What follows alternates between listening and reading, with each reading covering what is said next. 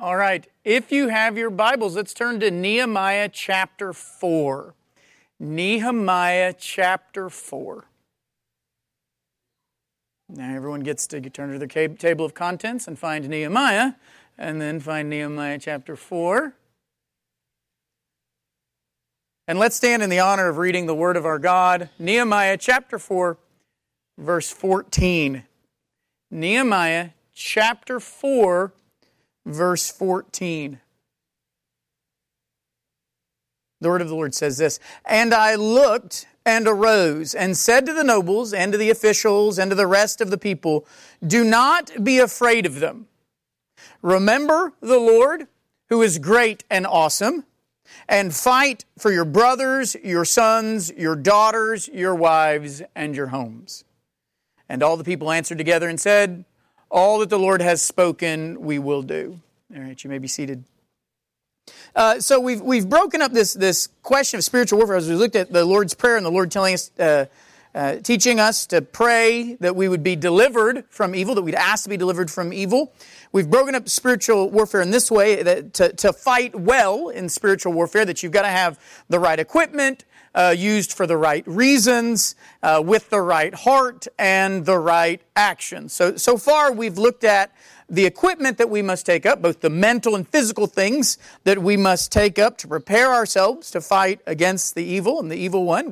We've looked at the reasons or the motivations. We just finished that for our fighting. Now we're kind of getting into the fight itself. Now we're getting actually into the fight. We've taken up the fight for the right reasons. We've got all the stuff we need to have. Now, how do we conduct ourselves in the midst of spiritual battle? When the spiritual battle is taking place, we're fighting it. We've got the right motivations. We've got everything that we need.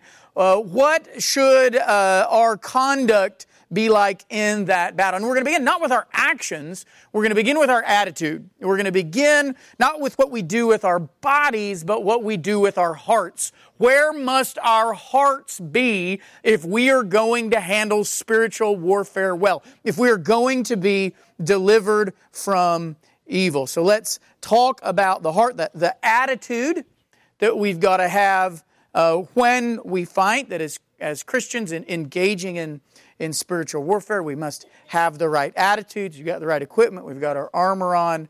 We're fighting for the right reasons. We're to please the Lord. We're fighting for faith, for the faith, like we saw last week. But the Bible is going to talk about our attitude. The Bible is going to talk about where our hearts need to be, that our hearts need to be in the right place in the midst of the fight, that we must not only go into fights with the right attitude, we must keep the right attitude in the midst of our fights, and then we'll get into the action itself maybe next week. But let's look at the right attitudes. And I thought Nehemiah 4 was a great place to see God's direction on how we should feel when we're confronting evil. So how should we feel when we're confronting evil? Now, Nehemiah 4 here, the people have been exiled because of their sin. God, by His grace, had let the people return to the land. He used that Persian king, Cyrus, who, like we talked about on Wednesday, he calls the Lord's anointed, that he is one of the Lord's messiahs, little m, to let the people go from Babylon, whom he had just defeated, Persia just defeated, and the Israelites, they start going back and they return, if you remember from Ezra and Nehemiah, they start returning in waves. The first wave is Zerubbabel, then they got a wave with Ezra, and now they've got this third wave with Nehemiah. Nehemiah, who is in Persia at the time, and what happened is he's in Persia, he gets this report back from the people who'd made it to Jerusalem, and they said, things are bad. The walls of the city are torn down, all the gates have been burnt up, and we're afraid we're going to lose. And they're afraid that the people are just going to come right back and take the land back, that they're going to get back to the promised land, but immediately be booted out because they don't have any walls, they don't have any gates, and so they're afraid that's what's going to happen. So Nehemiah in Persia prays, and he asks the Lord to remember His promises that He made to His people.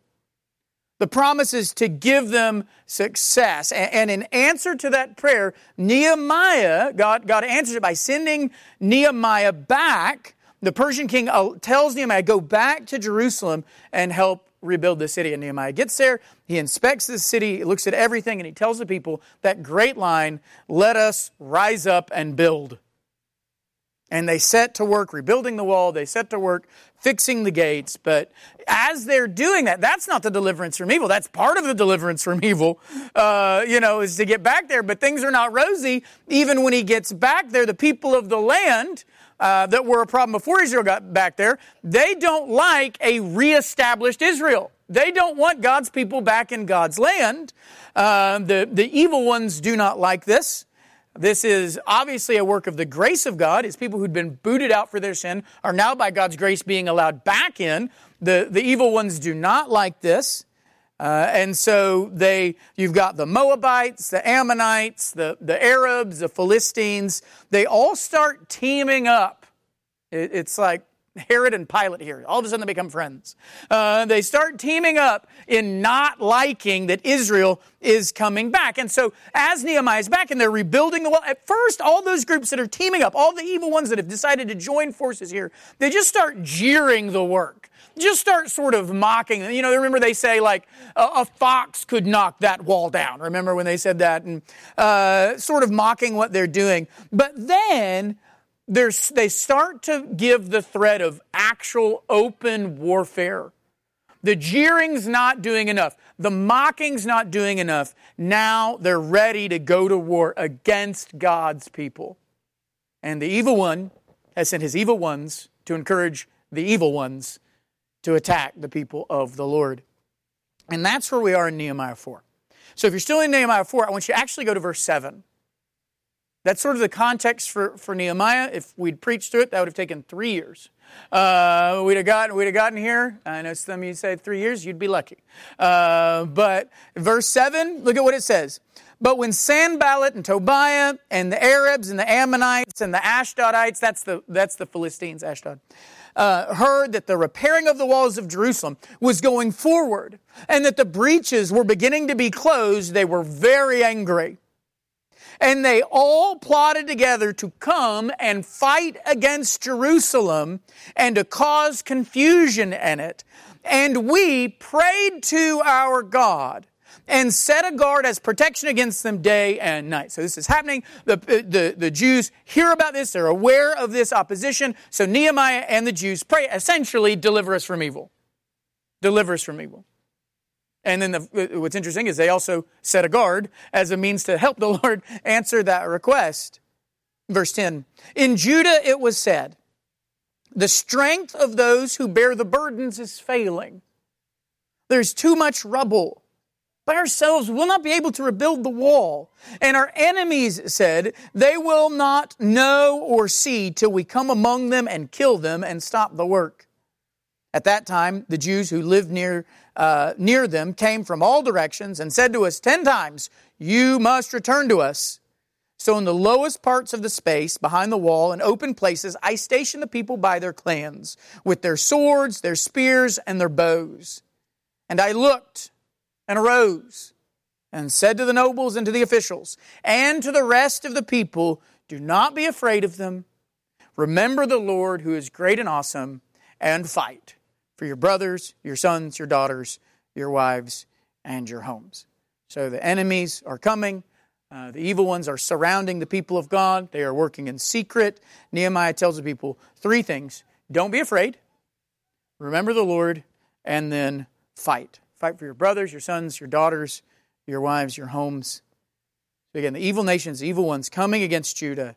And this is the attitude they need to have as they go into spiritual warfare. This is what they need to remember as the fight comes. Don't be afraid. Remember the Lord. Fight.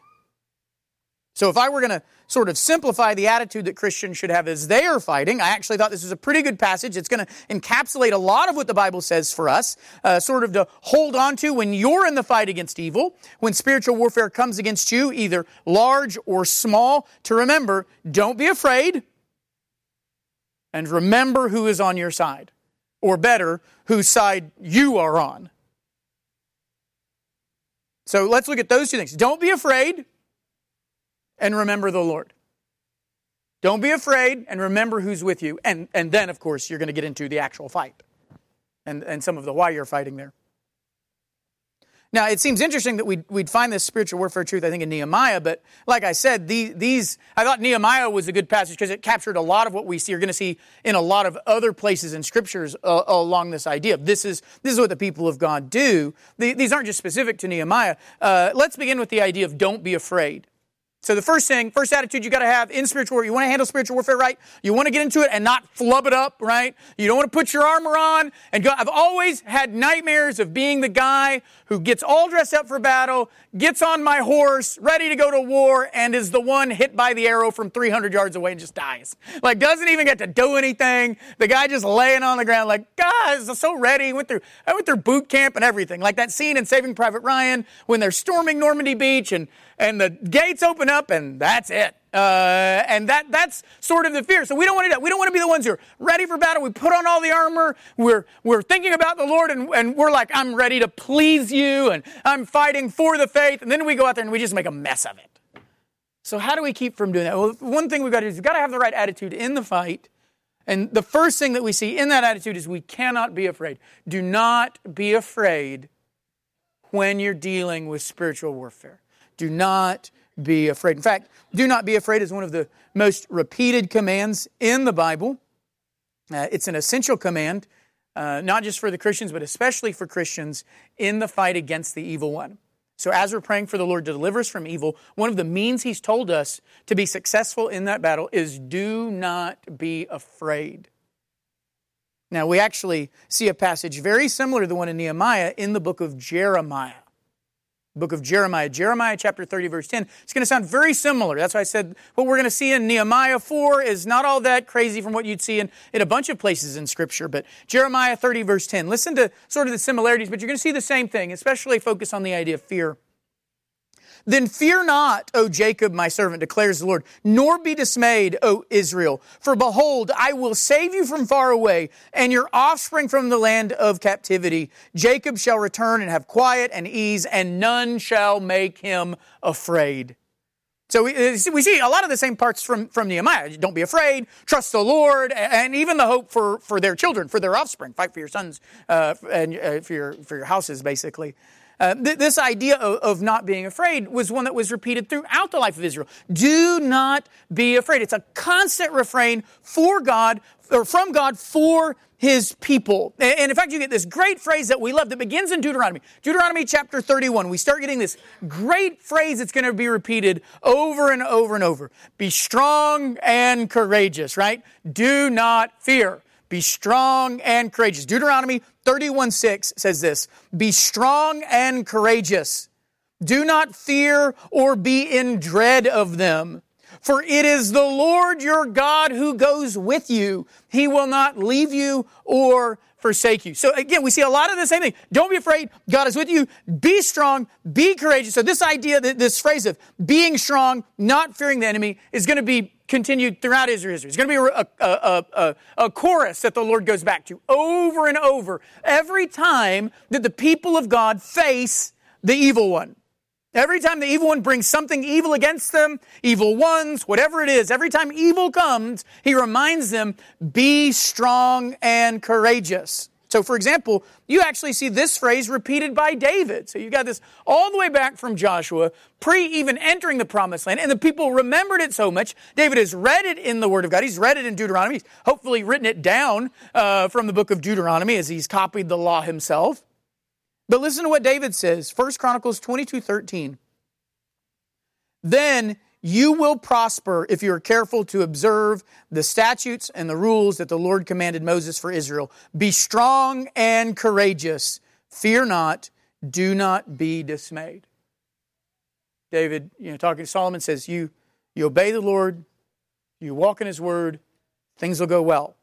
Believe that, be strong, be courageous, and don't be afraid. Don't be dismayed. Not only are we not to be afraid, he says we're to be strong and courageous. If you're thinking about what it means to not be afraid would be, if we're stealing from Colossians 2, not be afraid is like the put off fear. But what do you put on? It's not just put off fear and don't be afraid and just sit there like a lump. Put on, be strong and courageous. That's what the people of God are supposed to do. Don't be afraid. Instead, be strong and courageous. That's what you put on. You put on strength. You put on courage. So when faced with evil, be it from the evil one or his evil ones, angelic or human, we are not to be afraid. In our fight that is coming, we are not, or that we are in some of these cases, you are not to be afraid. Instead, you must be strong and you must be courageous in the battle, even when the battle is against the evil one. But that's not all that Nehemiah 4 calls us to. So don't be afraid. That's the second thing. Don't be afraid of them. Remember the Lord, who is great and awesome. So that's the second aspect of our attitude. 1, don't be afraid. 2, remember the Lord. Remember the Lord. So just as be strong and courageous is that put on to do not afraid's put off of that. In Nehemiah, the put on is remember the Lord, which we saw often when we were looking at those passages about be strong and courageous. In battle, we're not just supposed to not be afraid. That's not all we're supposed to do. It's not just about not being afraid. We're not just supposed to get fear out of our minds. It's not just about what you get out of your head. It's about what you need to fill your mind with. And in this case, it's you need to fill your mind with the Lord. You need to remember the Lord. In other words, don't just stop thinking about the evil that you're facing, and don't just stop being afraid. What you must do if you want to handle evil well is you need to start thinking about the Lord. So it's not, if you're gonna fight spiritual warfare well, it's not just about what you stop thinking about, it's what you start thinking about. Not just what you empty your mind of, but what you fill your mind with. And in this case, you fill your mind with the Lord. The Lord is the antidote to fear for the Christian. If you find yourself afraid, the antidote for fear for you is to think about the Lord. Because that's what we see here in Nehemiah. Don't be afraid.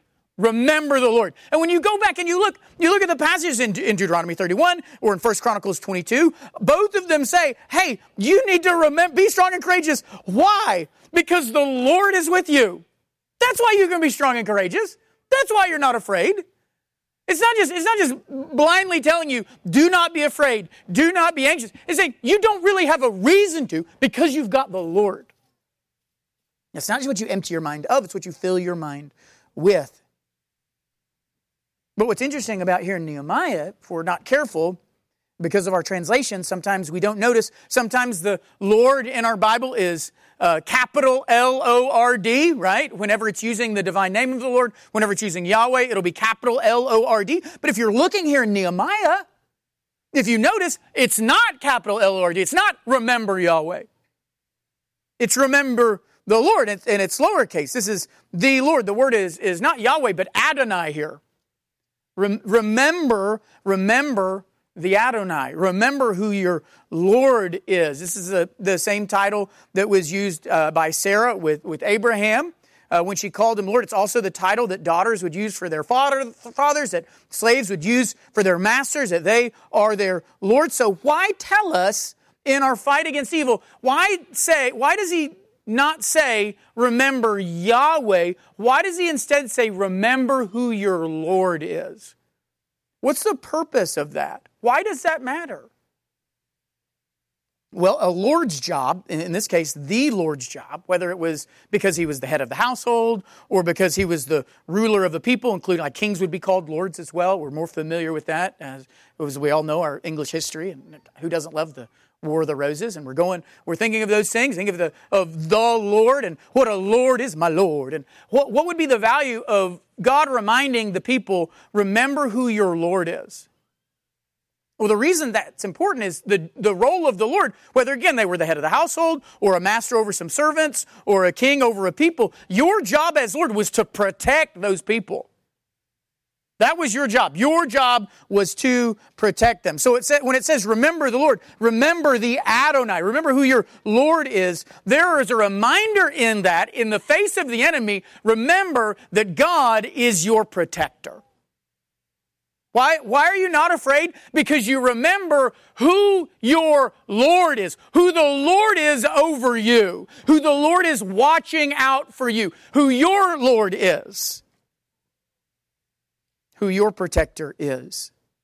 And notice why it does that. It's so great, because look at what it says in verse 14. It says, remember your Lord, and who is our Lord? Who is the protector that we have? He says, the Lord, what? Who is great and awesome. So that's your Lord. So who's your protector? Your protector's not your walls. Your protector's not your cities. Who cares if a fox could knock your walls down? That's not your protector. Who is the one actually watching over you? Your Lord. Who is your Lord? Your Lord is the Lord. Great and awesome. And this is one of those awesome parallels that's just lost in the English. Because the word there for awesome is the same as the word for fear. When it says, don't be afraid. Do not have fear. Here's that exact same, which is again why we said the fear of the Lord.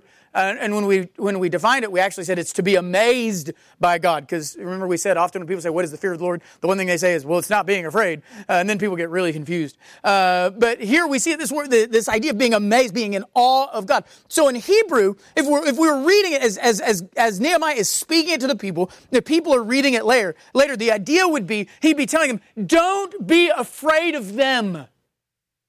Instead, remember the Lord, who is great and fearful. In other words, you don't fear them, you fear the Lord. Because He is great and fearsome.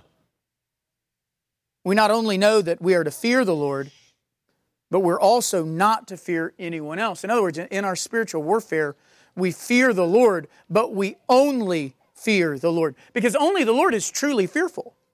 Only He is truly amazing. Only He is awesome. So we fear the Lord, and because we fear the Lord, and this is why it's so important, remember, going into spiritual warfare, this is why before you get into the battle, you are to fear the Lord.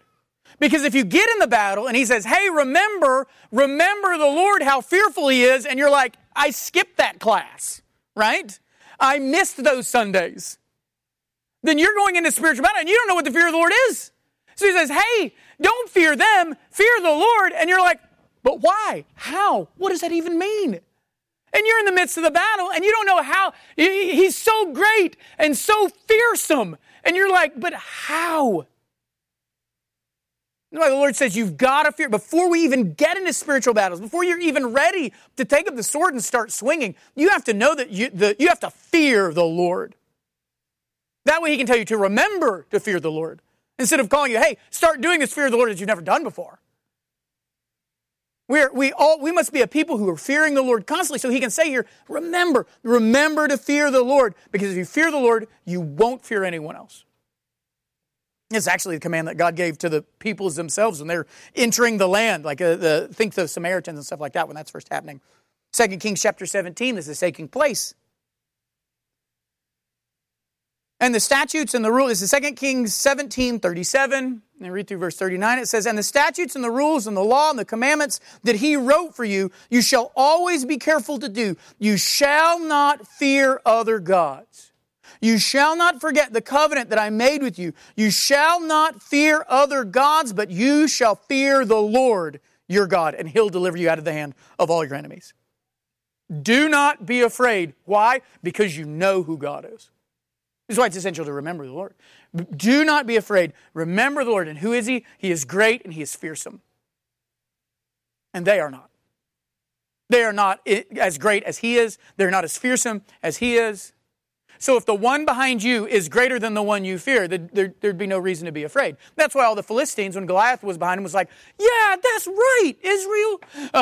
Because why? Because they had Goliath.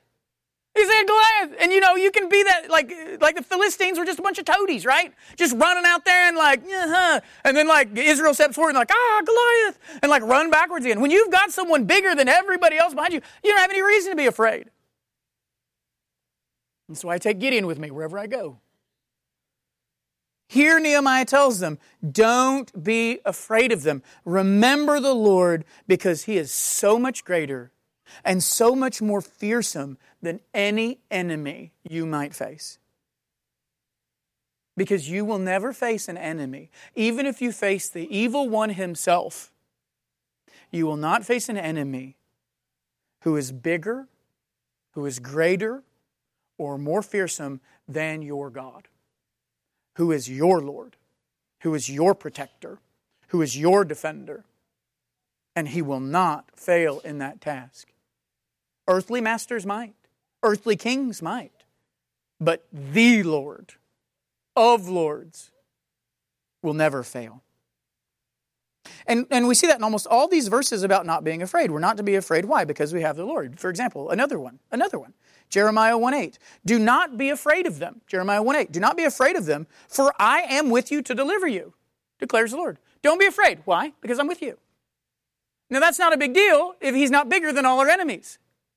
Right? If I'm going out at night and I'm taking the trash out, and I'm in Beggs, so I know, on Main Street, I'm either going to have to deal with pit bulls or grown men with backpacks walking in the middle of the night. And I'm walking out to the road, and Shep's like, hey, Papa, don't be afraid. Why, Shep? I'm going with you. I'm not going to be like, oh, great. That's awesome, bud. I might think I'm faster than him, so I can get away.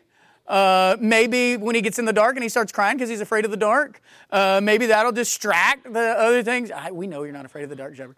But I'm not going to go, oh, that's amazing. But if someone who goes with me is much bigger than me, much bigger than any enemy I might face, well, of course I'm not going to be afraid. And that's what the Lord is saying here. Don't be afraid of them. I'm with you. And I'm great. And I'm fearsome.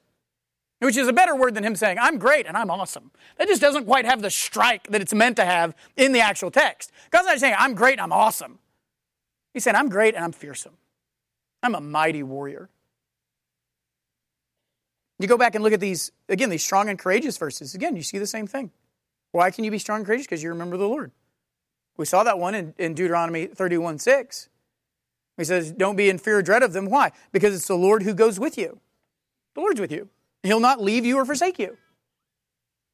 Again, at the start of Joshua, when they actually start putting these verses into action. So the Lord's like, hey, you're going to go into the promised land, be strong and courageous, don't be afraid of them. So they start going, and Joshua's like, all right, here we go. He says, and the Lord says, have I not commanded you, be strong and courageous, do not be frightened, and do not be dismayed. Why? For the Lord your God is with you wherever you go.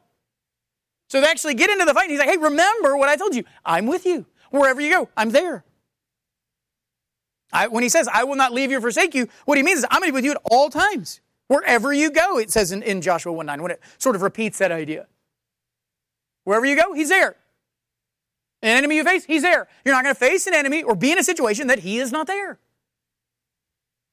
Not just face an enemy or situation where He will show up. You're never going to face an enemy or situation where He's not there already.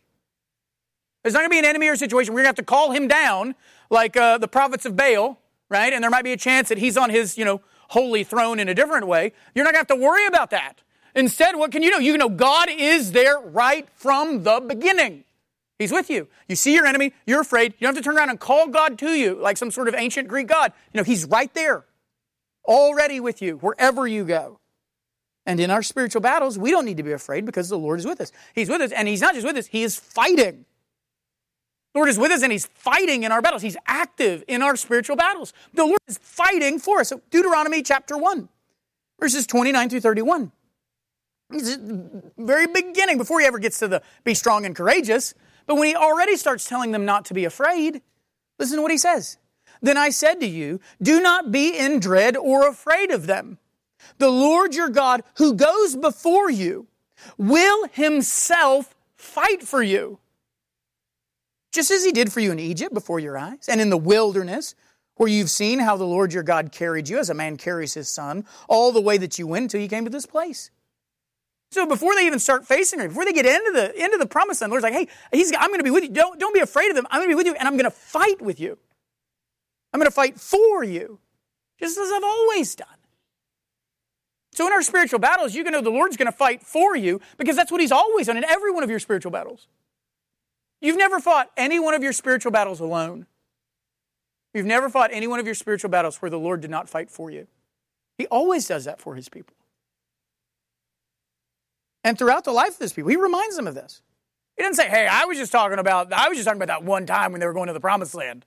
Since then, man, I've been super busy. He says this has always been the reality. So Isaiah 41, beginning in verse 8, throughout the life, he reminds them they don't need to be afraid because he's fighting for them. Isaiah 41, 8 through 10.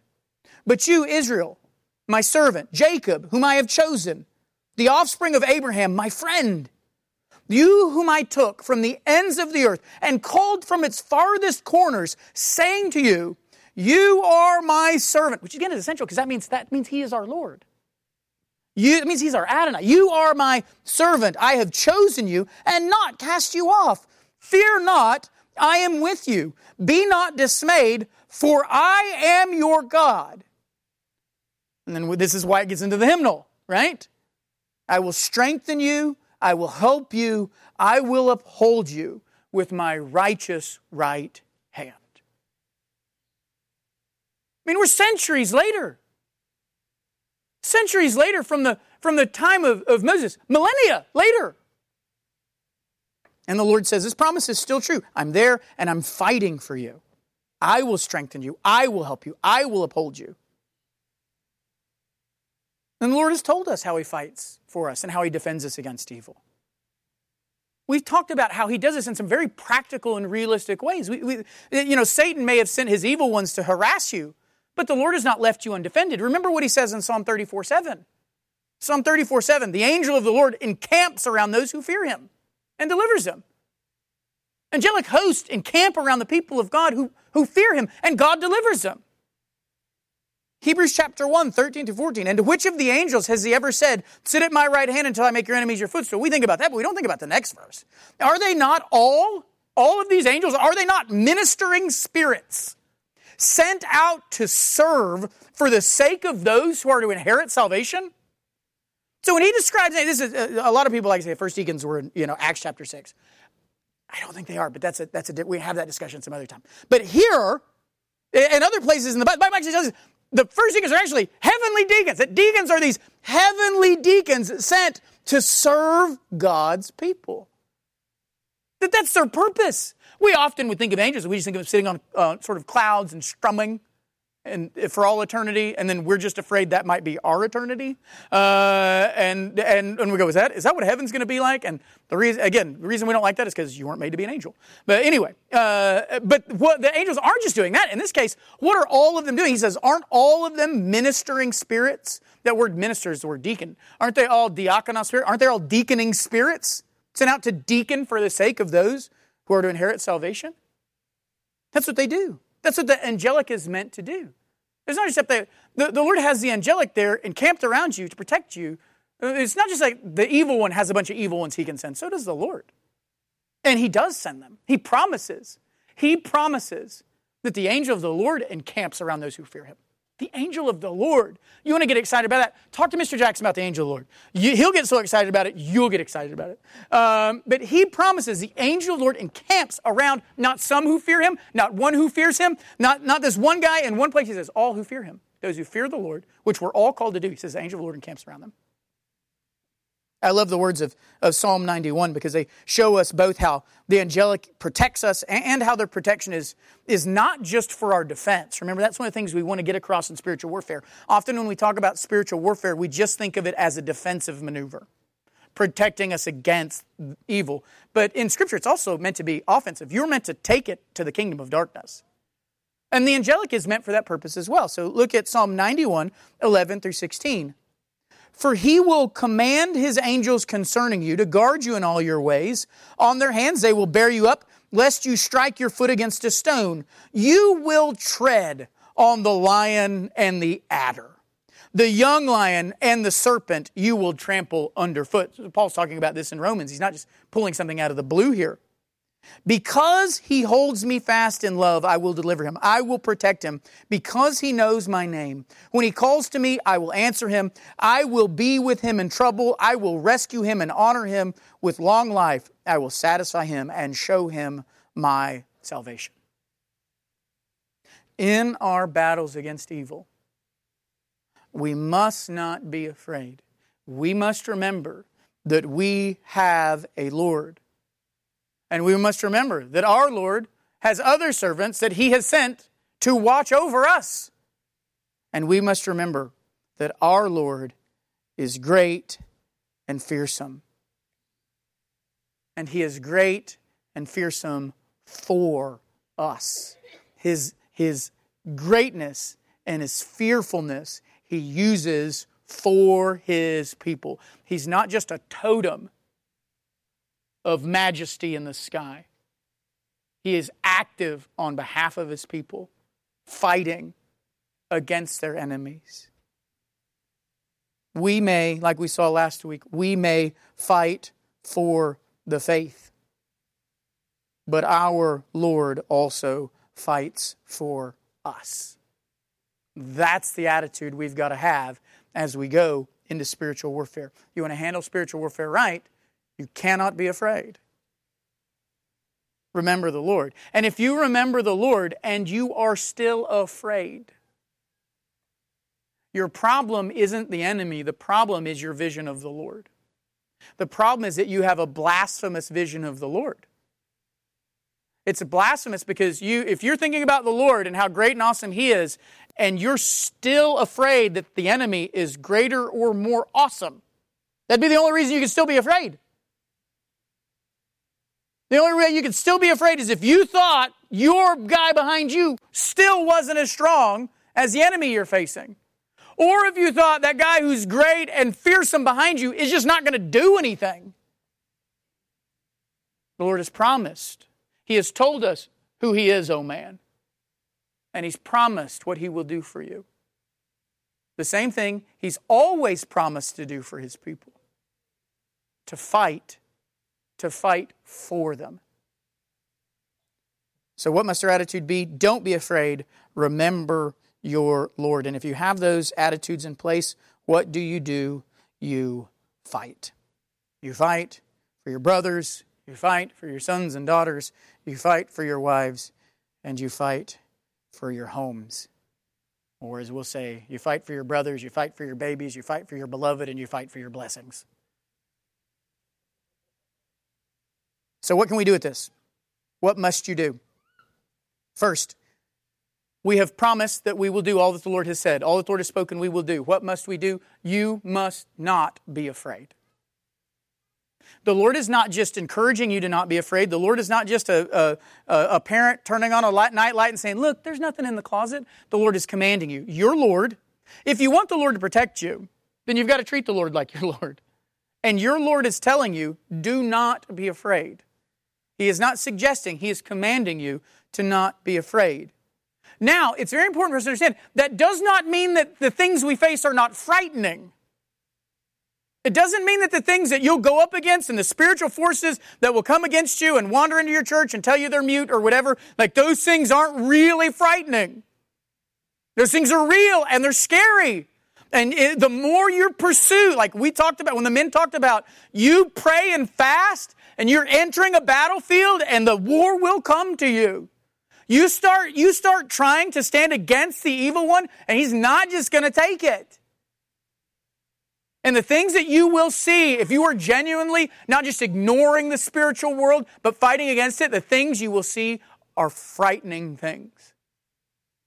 The Bible doesn't say they're not frightening. What does the Bible say in 1 Peter chapter 3, verse 6? If you are Sarah's children, you're her children if you do good and what? Do not fear anything that is frightening. So the Word of God doesn't say, and don't fear anything because nothing's frightening. It says you've got these things that are frightening, but you don't fear them. Why? Because you've got something that is more fearful. You've got something that is more fearsome. You've got something that is greater. And because of that, you're not frozen. You're not frozen. Why? Because your Lord is more fearful. Your Lord is more powerful. He's greater. Your job in this, in spiritual warfare, your job is not to downplay the demonic or your enemies. And we could look at the book of Jude to see why that might not be a good idea, to blaspheme the glorious ones, depending on how you take that. Your job is not to downplay what you're up against or to downplay the spiritual forces. The Bible never does that. The Bible upplays the Lord. Your job isn't to diminish them, but to make God greater, to recognize His greatness. If you desire to live for the Lord, again, you're going to face these frightening things. You're going to face some fearsome foes, but you must not be afraid of them. They must not freeze you into inaction. The fear of them must not be an excuse to not do what you know you're supposed to do. Heed the words of Paul in 1 Corinthians 16:13. Be watchful, stand firm in the faith, act like men. Be strong. You must not be afraid of what the evil one brings against you. The second thing, you must remember the Lord. Christians, we must remember, if you're not going to be afraid, you can't just not be afraid. Because you are not greater than your enemy. You are not greater than all the evil ones of this world. If you're going not, you've got to be thinking about the Lord. Because again, what you come against is real, and it is frightening. Think about Elisha. I love Elisha so much. We talked about it on Wednesday, how much I love Elisha. I love Elisha. When Elisha wanted to show the servant of the Lord, right? When he wanted to show the servant of the Lord why he didn't need to be afraid, he didn't tell that servant of the Lord, hey, the armies of Syria ain't nothing. He didn't say that. He didn't tell him that, his enemies weren't that big of a deal, or that, earthly enemies don't really matter, or those enemies, they're not the real enemy. Let's think about our real enemy for a while. He doesn't say that to them. You know what did he do? He had God show the servant that they were surrounded by something greater. And then all of a sudden he sees the mountains full of these chariots of fire. He had God show them that their God was greater. And that the greater of the Lord was real. It was there. It was with them. He didn't even have the Lord give him some sort of beatific vision. He doesn't just say, and hey, show the servant of the Lord this, and the servant of the Lord got a picture of the throne of the Lord. That's not even what happened. He didn't just have like this Isaiah 6 moment. He sees what the Lord has supplied. And what the Lord supplies is greater than the enemies that we face. That when the Lord says that His angels encamp around His people, that's not just a metaphor. Because the Lord promises that, and then you have Elisha showing, that's not just a metaphor here. That's actually what the Lord is doing. Your enemies are real and they are powerful. But you've got to remember that your God is greater.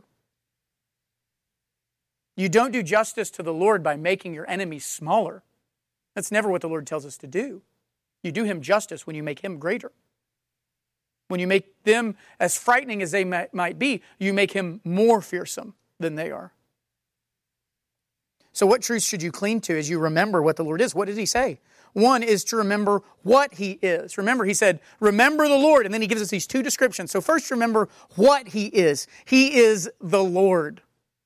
The Lord is the protector, but He is the protector not of everyone. The Lord was the protector of His people. You need Jesus as your Lord, not just because you don't want to be living in rebellion. You need Jesus as Lord because a Lord defends His people. It is the job of a master to defend his servants. It's the job of a husband and a father to defend his household. So is God those things to you? Because you are His. This is why living in rebellion to God, you do that and you open yourself up to spiritual attack. Because the Lord protects His people, and if you deny Him as your Lord, you're living as if He's not your Lord, you're living as if He's not your Father, you're living as if He's not your Master, then of course, you step out from under that umbrella of the Lord's protection. What did David say in 1 Chronicles that we saw? 1 Chronicles 22. You will prosper if you're careful to observe the statutes and the rules that the Lord commanded Moses for Israel to observe. Be strong and courageous, fear not, do not be dismayed. If you're obeying and observing and doing, you don't need to be afraid. You don't need to be dismayed. What does the Lord promise? What did He promise in Deuteronomy 31:6? Be strong and courageous. Do not fear or be in dread of them, for it's the Lord your God who goes with you. He will not leave you or forsake you. Your Lord will never forsake you. The question is, have you perhaps forsaken Him? Because if you do, you're pulling yourself out from underneath that protection that the Lord gives. And that's why when the people of God did that throughout Israel's history, that's when you see the influx of idols. That's when you see the influx of the demonic. When they're not serving the Lord and Him only, but when they're fearing other gods. So you've got to remember what He is, but you've also got to remember who He is. You must remember that God is great and He is fearful. But to know that God is great, you must know what makes Him great. And to do that, you must be in His Word. So Christian, if you want to make sure that you are not afraid and you want to make sure that you remember who God is and remember how great He is, to understand the greatness of God, you must understand His greatness as He has revealed Himself. You don't get to make up greatness. You don't get to go, you know what I think God is? I think God is like this, and that would be a really great God. In order to remember, you've got to know beforehand. And in order to know beforehand, you've got to be in His Word. If you want to have the right attitude, then what you've got to do before you get into the fight is be into His Word. So you can remember how great He is. And again, this is why understanding the fear of the Lord is so important. It says, remember how great God is. Remember how fearsome He is. Remember how important the fear of the Lord is. And you got to go back over your notes or go back over those sections or listen to those sermons. Again, that's how important the fear of the Lord is. Because the fear of the Lord isn't just important before you get into the fight. The fear of the Lord is what the Lord reminds you of when you're in the fight. Remember the fear of the Lord. And if you're like, I forgot those notes. I forgot why He's so fearful. I forgot what the fear of the Lord is. You're not going to be able to remember. But that's what the Lord says is so essential. You want to handle spiritual warfare right? You've got to know that He's great, and you've got to know what makes Him fearsome. Do you remember what makes Him fearsome? If you don't, you better go back and find out. Because the enemy's not going to wait. The enemy's not going to be like really bad teachers, of which I am one, right? Which is like, we've got a quiz, and everyone's like, no, not a quiz. I'm like, we'll have a quiz tomorrow. Go home and study really fast. The enemy's not going to do that. The enemy's going to know when you remember. The enemy knows when you read your Bible and when you don't. The enemy knows how much time you spend thinking about the Word and how much you don't. The enemy knows what you remember and what you don't. So if you're not thinking about these things, you're spending no time in the Bible, unless you're somehow ruminating in your head that they can't know. I mean, they see. And the enemy's not going to wait. It's not going to wait until the opportune time for you. Because no enemy does that. And again, they've had 6,000 years of human history to know when the best time to strike is. They're not going to forget that just because it's you. If you want to fight well, you must not only know how frightening your enemy is, you must know how fearsome your God is. Do you know that? You must know it because you must remember it. What we don't know, we cannot remember. Do you know how great your God is? Do you know how fearsome He is? If the answer to that right now is, I'm not sure, you better get sure. You better fill your mind with as much glory of the Lord as you can, because you're going to need it in the battle. No one wants to turn around for another arrow and find they've used all the verses that they could remember. Fill your mind up with these things, because you never know how much of the Word you're going to need, because you don't know how great of a battle you're going to have to fight. What attitudes must rule in our heart if we're going to fight well? Don't be afraid. Remember your Lord. He is great and fearful. Let's pray. Our prayer today is easy. Our prayer today is at least simple. Maybe easy was not the right word. Maybe simple is. The question is this: are you afraid? Are you facing spiritual battles that have driven you to fear? Are there things you're afraid of that you think, if I obey the Lord in this might happen, or this might happen, or maybe this or that, or Has your fear of the enemy brought you to inaction? You know what you're supposed to do. I mean, you're just not doing it. And all the accusations of the evil one you keep hearing. All the failures that you are, you're never going to do it. You're going to fail again, just like you always do.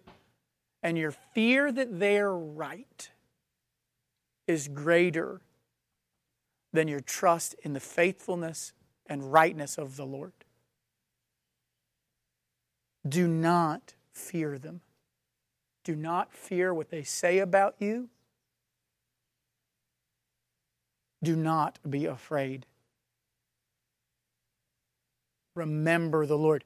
Do you remember your Lord? When faced with battle, where do your thoughts go? Do your thoughts automatically go to yourself and they accuse you and you automatically start thinking about, about me and me and me and I and Pat? Or do your thoughts run to the Lord? Think about how great God is. Think about how fearful He is. The enemy's throwing things you know are lies, you know are untruths. So instead of listening to the enemy, what do you need to do? You need to, instead of listening to their lies, you need to speak the truth to yourself, right? And one of the core truths you need to speak to yourself right off the beginning is not how great you are, but how great God is. It's not to reassure yourself about you and start pointing out all the things that you've done and how wonderful you are and, okay, you've got this, you're strong, you're mighty. No, you need to think about the Lord. You want to be strong and courageous? Your courage is going to be found when you remember Him, when you think about how great He is, how fearsome He is, and remind them about how fearsome He is. Do you remember the Lord? Is that the first place your mind runs when you're facing spiritual warfare? Does it run to the Lord? Ask the Lord right now, fix my heart on you. Fix my heart on you so that when the enemy comes, I know exactly where to turn. Not inward, but upward.